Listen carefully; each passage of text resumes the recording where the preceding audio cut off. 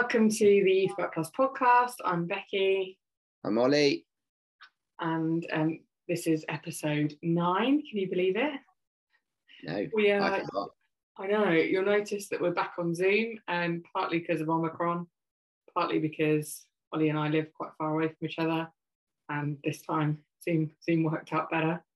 And today, Olly, what are we talking about? Unpack the theme a little bit. So with a new year coming in, we thought it'd be helpful to look at what do we actually mean by success? What is success in youth work? Sometimes it can be a bit of a sea with loads of external expectations and a slightly kind of vague sense of failure. So it would be good to, we thought at the start of the year to look at, all right, new year, what are we actually trying to do? What does success mean in youth and children's ministry in the church? Yeah, and I think like part of our reason for wanting to cover this topic is obviously it's been a really tough couple of years, and most of us probably feel like we haven't come anywhere close to success in our youth or kids ministry. We've struggled on, and perhaps we haven't seen the successes that we hoped for, or we've measured it in a way that perhaps isn't helpful or useful, and so we felt that it's not been very successful. We want to unpack a little bit today, don't we, about like how we measure success and perhaps which are useful ways and which are not so useful ways. And I think it does provide us an opportunity as well. All our old measures of success, which may or may not have been useful, have sort of taken a bit of a pasting over the last couple of years, and so it gives a good opportunity to reflect on what we're actually trying to do. Yeah, it should do. So most people measure success by numbers of people, numbers of activities or programs, or by how busy we are. Yeah, and I'd qualify that too. I think people, even those of us who think we don't measure our success by numbers and number of programs and how popular the things that we do are, I think all of us do. And I was made aware of that. Like, I've never cared about numbers, but when I talk to other people, sometimes the temptation to slip in the numbers of people coming, obviously if it went well, can overwhelm. And that's a weird thing, I think. Yeah. And I think numbers are, I'm not saying that, I don't think numbers are totally not useful, because they can be. Like, if no one's coming to your stuff, then you need to kind of mix things and change things up a little bit. But I think when we only measure stuff by numbers or how busy we are or the number of activities and programs, then actually sometimes I think we get bogged down in that stuff and we're focusing too much on the wrong thing. When one of the more important things to do is to be allowing space for God to do transformation in the kids and youth work ministries that we are a part of. And if we're too focused on numbers, sometimes we're not enough focused on that, which is the main thing that we're hopefully there for. We want God to transform young people's lives. And so we should be putting as much focus on that as we are on how many people are coming and whether people are engaging in that or not. And numbers will lie to you a bit, I think, as well. If you're trying to use that as a success for measurement, like, I think at the COVID, I think, showed that actually the number of people coming doesn't necessarily equate to the number of people engaging. And I think a lot of us have found that the people who we thought were core and the people who we thought were like, oh yeah, they're really engaging, maybe they weren't so much. It's just that they were turning up. And when they didn't have to turn up because COVID and stuff, then they stopped coming. And also I think numbers lie a bit because it's totally relative to where you are and what your context is. If you're out in a more rural context with not very many young people and not very many facilities and not much of a budget, the statistics back up you'll have smaller youth work, and all of the biggest youth works around the country are in wealthy, large cities. It's just common sense. Like, if you've got loads of people around and you've got big resources to run fun things, you'll get more people. That doesn't necessarily mean that it's successful or not successful. It's just a product. Yeah, and at the end of the day, more bums on seats doesn't necessarily mean more people transformed.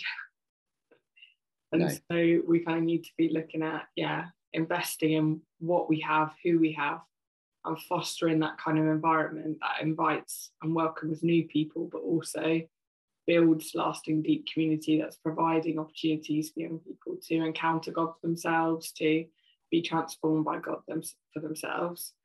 And I guess that's a better measurement, isn't it? Like, how many people have we seen anybody transformed? how many people have we seen transformed? Or are we providing, how many opportunities have we provided for young people or children to meet with God? Those are kind of measurements, I guess, that are perhaps a bit better to use than how many people have come. Yeah, and it's important going in knowing what we're trying for. So if one of your aims is to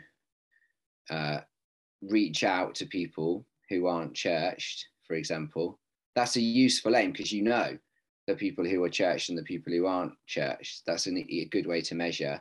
And so if all of your, for example, I was running a Friday night youth group, and it was planned to be an outreach activity, more of a bridge building, so that people could experience the church community in a non kind of threatening way. And this was pre-COVID, and I started to notice that the only people coming were people with Christian parents, which that's fine, but that wasn't the aim of the group. And so then you start to question whether or not it's being successful. It was fun, people were coming, we're having a nice time.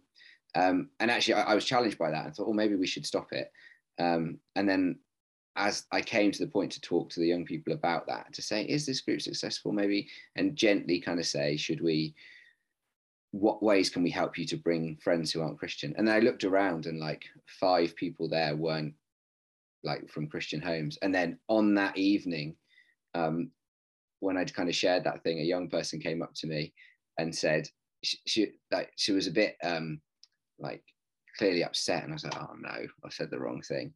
And she came up to me and was like, actually, I've been thinking about becoming a Christian. I'd like to know how you do that. And I was like, oh, okay, that's success for me. Like, that was amazing. But it's about knowing what you're aiming for, I think. Otherwise it can become really oppressive, and we get, maybe this is just me, but I think we get lots of expectations put on us when we work for a church from lots of different people, whatever their particular hobby horse is at the time.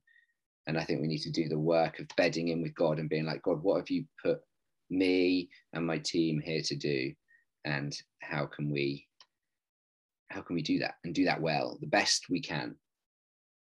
Yeah, and I think as well, like, sometimes we're a bit too hard on ourselves. So like, we think we haven't done a good job because we haven't seen, amazing miracles happen, or speak for yourself. I see that in my youth work every week. Or we've got, we really want to see the work grow, and it just hasn't been, or the opposite has happened and there's been decline because of COVID.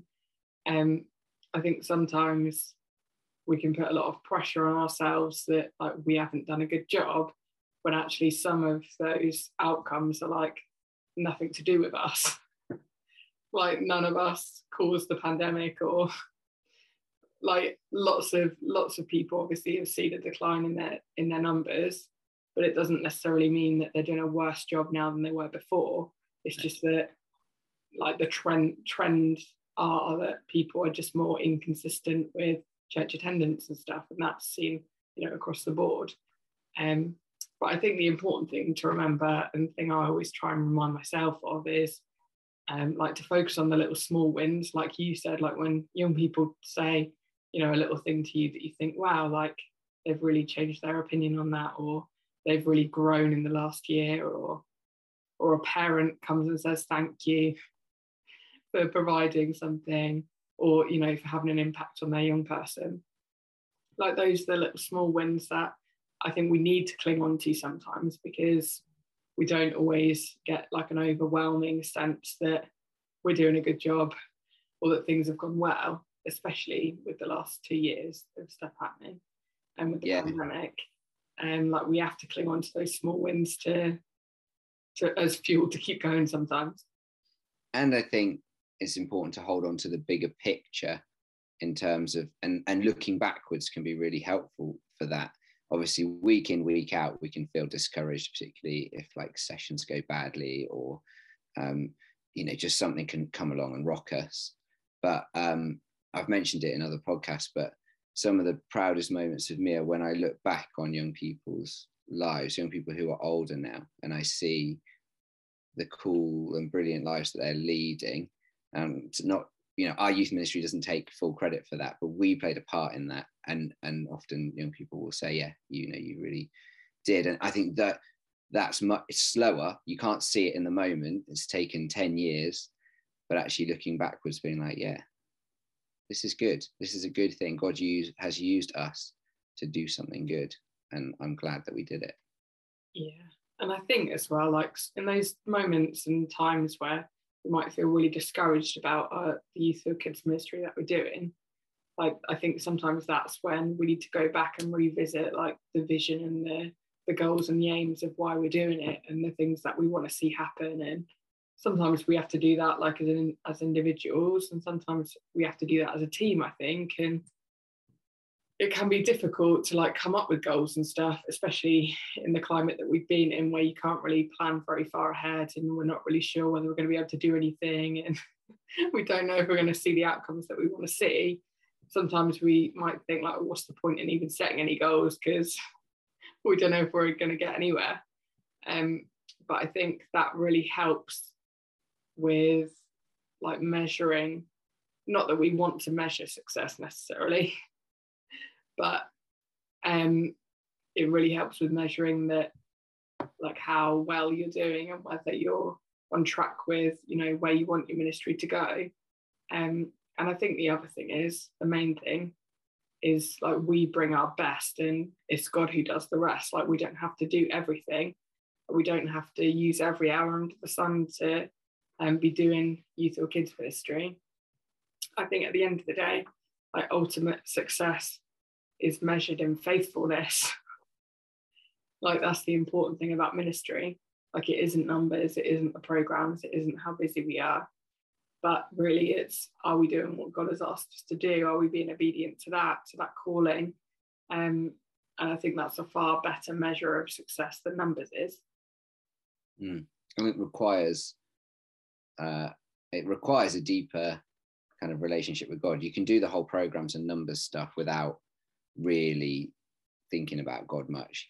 Bring out some Bible verses every so often that you need to do, have a bit of prayer time. But actually, if you're trying to be faithful to where God's called you, I mean, that's confusing sometimes, but again, bigger picture, I think you can kind of think, okay, I know God's called me here. I'm doing the best that I can with the ministry that he's given me. And exactly, all of us, we want that good and faithful servant moment. That's a different measure of success. And that does not mean to say we don't set goals and all that kind of stuff, but I think ultimately we're trying to serve God and serve people and be faithful to God's calling. Yeah, and I think it does require a bit more effort on our part, because like you say, like we need to be more in tune with what God has called us and asked us to do. And part of that requires us continually asking God, what do you want me to do today? Like, what do you want us to achieve this term? And what are the activities and who are the people that are on his heart that we need to be reaching or doing more for, or like tailoring our programs and stuff around. And like at the end of the day, we are kind of going and moving into where God already is working. Like it's not like we're trying to bring God into places where he isn't already, because he's everywhere. And I think sometimes we forget that. And so it's about asking like, God, where are you already moving?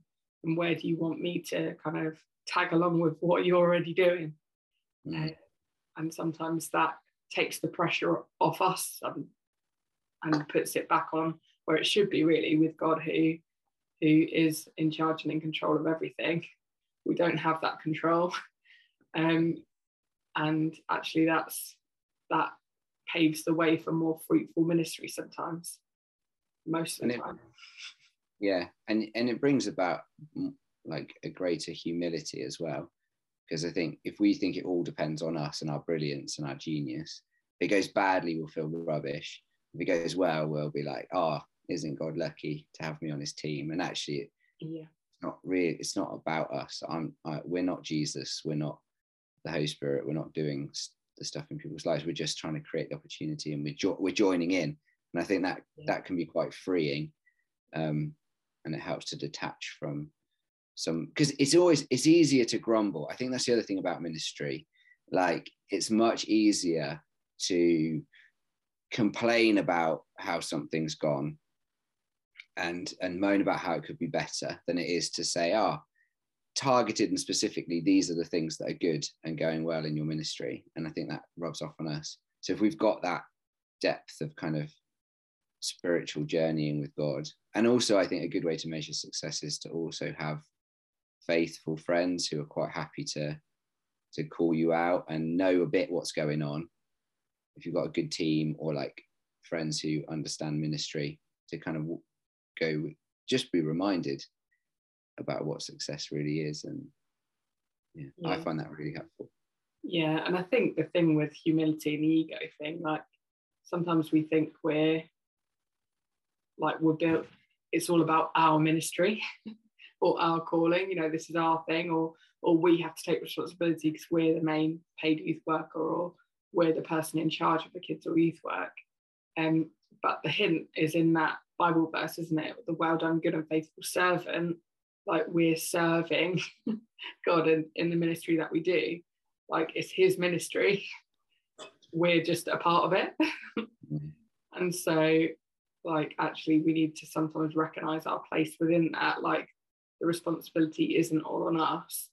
And it isn't for us to kind of to shape it how we want it. Sometimes what we want is what God wants. But sometimes, like, it could be those kind of like selfish or worldly measurements of success that we want, when actually what God's looking for is just obedience. Yeah, and it's not always easy, but I think having that point of measurement, because we won't always see the fruit of what we do. Sometimes the stuff, biblically speaking, looking at Jesus's ministry, it didn't look all that successful right away. Obviously it was pretty successful, but looking from the outside, you may not have people may not have noticed it, and so being able to go to God and know that that's where our security comes from, and have I been faithful to what you've called me to do, and am I leading well? If you're in charge of the youth ministry or the children's ministry, am I leading in the direction you've called me to lead? Am I being that good servant? And it can toughen us up a bit, I think, if we're in that place, to hear bad feedback, to know where it's useful and to ignore it when it's useless, and to hear good feedback, and not have it all hang on how we're feeling at the time. Totally. And I think obviously, like, Jesus had the critics as well, people saying like, who is he and what the heck is he doing? And I think, sometimes when we receive that negative feedback, whether it's like a parent questioning something that we're doing, or like young people who say they didn't enjoy it, or we just, we take the lack of involvement or engagement or attendance to mean that we're not doing a good job. Like, we have to kind of measure all those things, like not putting too much importance on that, because I think sometimes it's valid, like you said. Like, we need to weigh up that criticism and think, okay, could we have done better, or have we made mistakes here, or could someone have got injured? All those kind of things. But also, we need to measure that in a fair way that doesn't make us think, oh, we're doing a terrible job, or we must resign, or make a formal apology to everybody. Like, that all needs to be measured, I guess. Yeah, like you said, I think it's like, it can be really important as well, if you're part of a team, to kind of do that analysing together. So like if you've had bad feedback, like, and you're the one who's received it because you're the one in charge, like because you're the paid worker or because you're the main volunteer who runs the ministry, sometimes we think we have to take that negative feedback just on us as well, and that actually, you know, we don't want to burden anybody by sharing it. Or like we feel like we're the one who has to analyse the work to find out whether it's successful or not, or maybe we're not even analysing it and we just are making our own assumptions based on the numbers thing, or the fact that we're feeling a bit deflated about what we're doing. I think sometimes it can be really useful, like at the end of a session, we've just done a youth or a kids club, to sit as a team and do a brief debrief of that activity, so that you're all contributing into that, so that everybody has more ownership of it as well.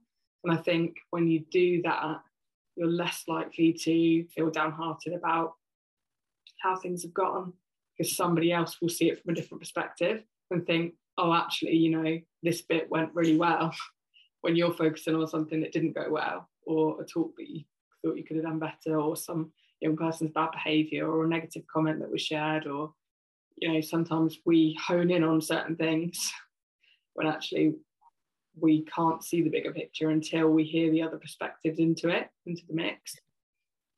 And I think also as the leader of the activity, if we're the person in charge, like sometimes it's really helpful for us to facilitate that analysing or debrief at the end of activities, so that nobody else goes home thinking, what am I even doing here if we've done a really bad job?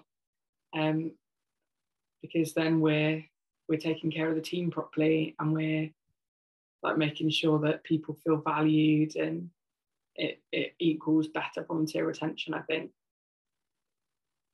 Yeah, and someone needs to hold the vision, either collectively across the team, but I think there needs to be a person, whether it's you or someone else, who constantly reminds us what we're doing and why we're doing it. Because stuff changes.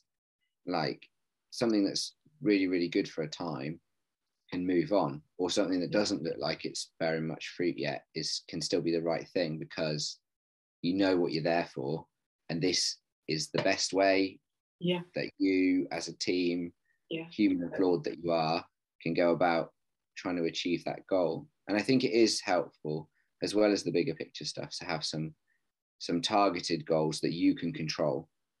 You know, if that's, we want to run a group in a school, so okay, our goal is to try and build connections with the school, and you can measure in 2 years' time. But some of them aren't helpful, and again, it's about wisdom and discernment.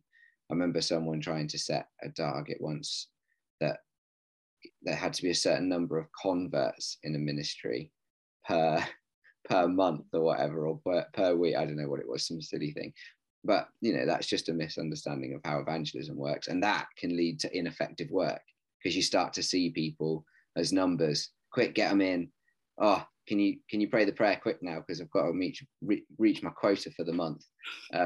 So although sometimes those things can be helpful to keep us going and spur us on, I think, we need to make sure we're doing it in a wise, thoughtful, and not pressured environment, not from a place of fear, but from a place of joy and looking to God, who is on our side. And sometimes we're privileged enough to catch a glimpse of the fruit of the work that we do, but sometimes we don't see any.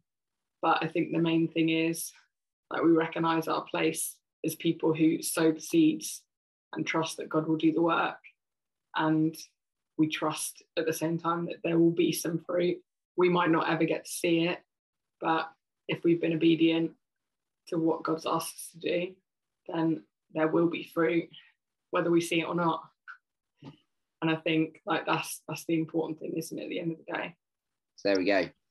There we go. That's how we measure success. That's how we measure success.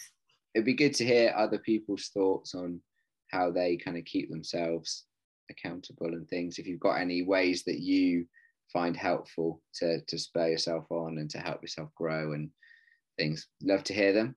As always, like, share, subscribe. That's how you'll find us again. It's how it helps other people find us, all the algorithms. And yeah, we want to say thank you for listening.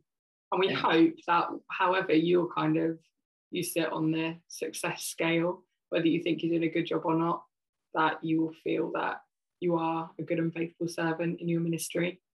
And we're totally praying that for you.